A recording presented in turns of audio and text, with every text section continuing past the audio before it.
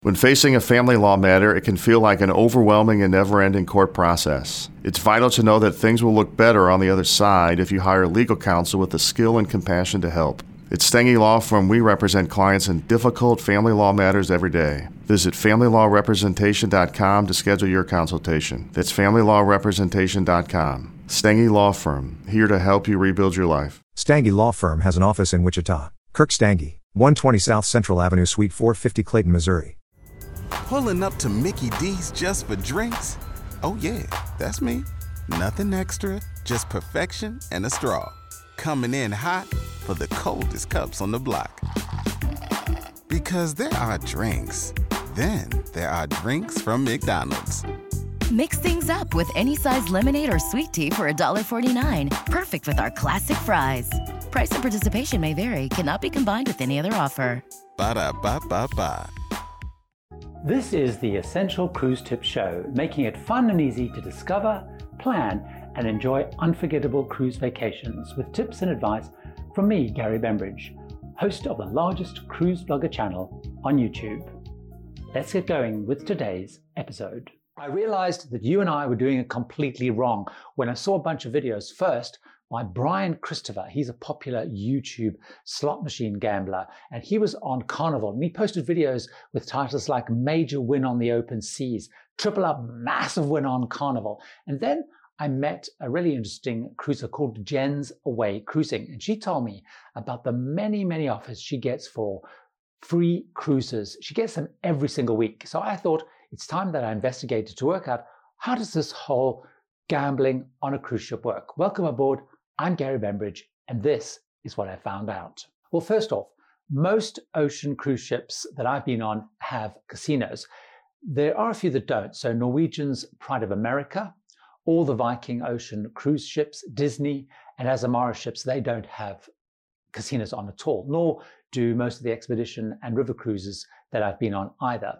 But those that do have them, they're always in high traffic areas and involves me walking through them to get to and from the theater. I guess that is to encourage us to stop and play. So bear that in mind. Now, the more that I explored, I came across 9 key differences to land-based casinos that I love to go to in places like Las Vegas. The most important thing I discovered is that the odds in cruise casinos are much worse than they are on land. Now, I'm not particularly kind of an aficionado on all of the details, but I found through various gambling blogs and even cruise blogs like cruisely.com, they had a bunch of articles with all the details. And they say that in Las Vegas casinos, slot machines are likely to pay 90% and way higher. It's rumored to be much lower, about 80% on cruise ships. Now, in blackjack, which my partner Mark plays a lot of when we cruise, he notes that when playing on land, for example, if he bids $10 and gets blackjack, he'll get back $15, but on the ship he regularly only gets $12, and roulette also has much worse payouts. So you don't go on a cruise to really gamble professionally, but there are other perks and other reasons for gambling, which I'll come to in a short while. The table minimums are, though, much lower on ships than on land. I played for as little as $3 per bet on blackjack, but I've seen it changed a lot based on where I'm sailing. The most amazing big change was we were on a trip which went from Australia up to Asia, and we were paying with like between $3 and $5 minimums. We got to Hong Kong, lots of Chinese travelers got on board, and it ramped up to $12 and on some tables up to $20. So the price minimums do change based on where you're cruising. So because of all of this, it's much more recreational and sociable than playing on land casinos. I find it much less intimidating to play the tables on board ships. The other gamblers are definitely more friendly, and they're much more forgiving of people like me who don't fully follow all the rules of things like blackjack, when to stick and so on. In Vegas, very different. I've found if you don't stick to the rules, don't play properly, they get really difficult with you. Also, to make it much easier, the cruise lines run classes. They show and remind me how to play all the various different games. They also, which I really like, put on tournaments, which are great. They're particularly for us less experienced gamblers. because they have a small flat fee. Like I was recently on Queen Mary 2 Crossing. I don't really know roulette that well. I just paid $30. I got a big pile of chips and I could play roulette, just experiment and learn how it went. I've also been earlier the year on Oceania Marina, and they did a slot competition, which was about for the same amount. By the way, the winner actually pocketed a couple of $100s, but it wasn't me, unfortunately. Unlike on land, cruise casinos are not open 24 hours a day, 7 days a week.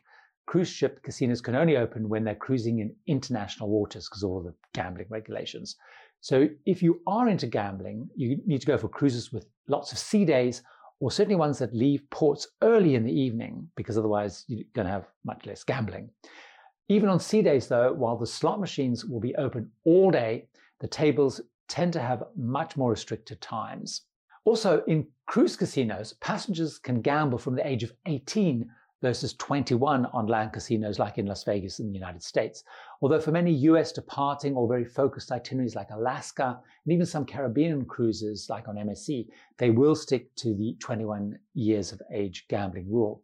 Importantly though, on many cruise lines, of course, you can't drink until you're 21, so you may not actually be able to drink when you're gambling. There are, of course, because of the size, fewer games and fewer tables than in those big land casinos. So on cruise ships, I usually find 4 key ways to gamble. Bingo, scratch cards, those kind of arcade games like coin pusher things, and of course, casino games, slots, and tables. Now, in terms of tables, I have always found blackjack, and I've found some dealer-based poker games like Ultimate Texas Hold'em, 3-card Caribbean Stud. And I've never been on a cruise with regular poker games where you play versus other guests, like, those big tournaments you get in land casinos.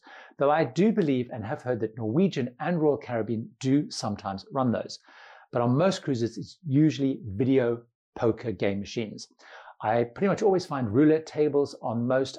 Occasionally on the very big ships, I've seen a craps table. I've never seen baccarat, but some people told me that some ships do have them. Sports gaming, by the way, is not a big thing on cruises yet. I did actually find it on a recent Princess cruise on their app, which also has other games on it where you can actually then gamble pretty much anywhere around the ship. The 7th key difference is I can use cash as on land, but I can also charge my gambling to my room via my cruise card. Some cruise lines have even let me use my onboard credit to gamble with, like when I was on Celebrity, Royal Caribbean, but for example, not on Holland America. So you need to check if your cruise line will let you use your onboard credit. To charge to my room, I put my cruise card in the slot machine and I basically charge it. The good thing about that is I've not normally been charged a fee. So that's why I avoid the onboard cash machines. They often have a fee if you want to withdraw cash. But if you charge when you're playing at a table, there also seems to be a fee for that on many cruise lines. Now, unlike in Vegas, when I finish playing where they print out that little slip which has your balance on, and you go to a machine and get the cash out, on most cruise lines, the balance goes onto my cruise card, and I then have to take my cruise card to the cashier to cash it out. Now, the balance on that cruise card does not offset my onboard account bill. It's a separate thing. So I physically have to cash out, and I need to make sure that I always remember that at least on the last night I cash out, or I will lose my money. So make sure that you do not miss out on that. The next difference I noticed was no free drinks. In Vegas, waitresses come around offering free drinks, but I found on most cruises, if I'm playing the slots, I start to earn some free drinks points, and eventually then I earn some free drinks. If playing on the tables, occasionally the pit boss might offer a round of drinks, but generally speaking, it's not free drinks in a cruise casino. One thing I did discover, by the way, from the Points Guy blog, that is if I actually had status on the big land-based casinos, you could actually get perks on the cruise, but not the other way around. So if, for example, you've got status with MGM Rewards or the Caesar program, you'll find many cruise lines will give you equivalent benefits, or even up to, based on your status, free cruises. So if you do have status, check with your cruise line and find out if you can get that.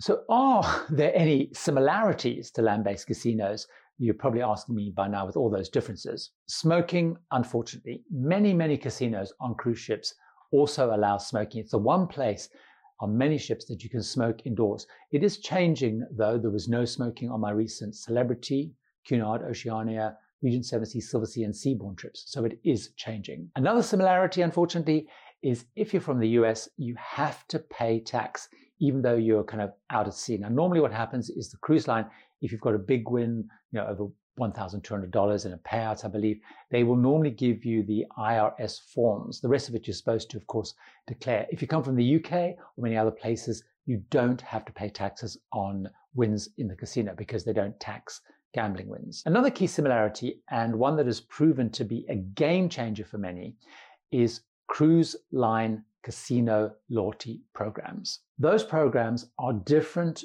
to the normal cruise loyalty programs you get for sailing. And many cruises, like Jen's Away Cruising that I mentioned earlier, uses those to get perks, freebies, and cruises. Now, I had always assumed that you had to gamble and lose a lot of money, but Jen has showed me this is not the case if you gamble smarter.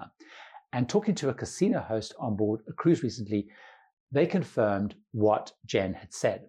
Now, all the lines appear to have these casino programs. The most popular ones seem to include Royal Caribbean's Club Royal Rewards program, Celebrity's Celebrity Blue Chip, Carnival's Players Club, and the Norwegian group across all of their lines, Casinos at Sea. Now, no matter how big or small a gambler you are, Jen and the casino host recommended that I do the following few things. First of all, go to the casino on the first night, because most cruise lines, by the way, give free slot play to use on the first day or two.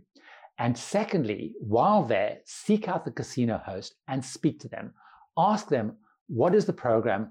Do I need to sign up? How do I get the perks? Most of them, by the way, just simply work by putting your cruise card in the slot machine.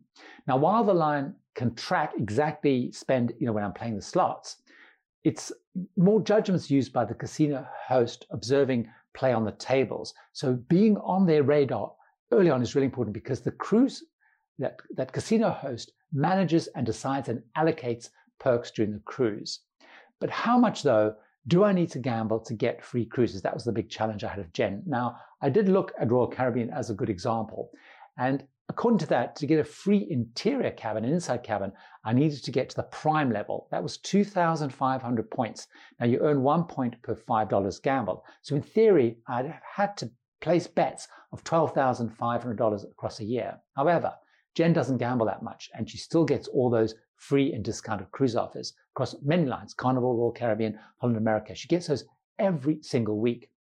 Now, what she does is she says she gambles between $1,000 and $2,500 on a cruise. That is quite a lot of money, but she's been on 50 cruises, and she tracks the cost if she paid the going rate versus her actual total out of pocket, which includes her gambling, her drinks, any onboard spend.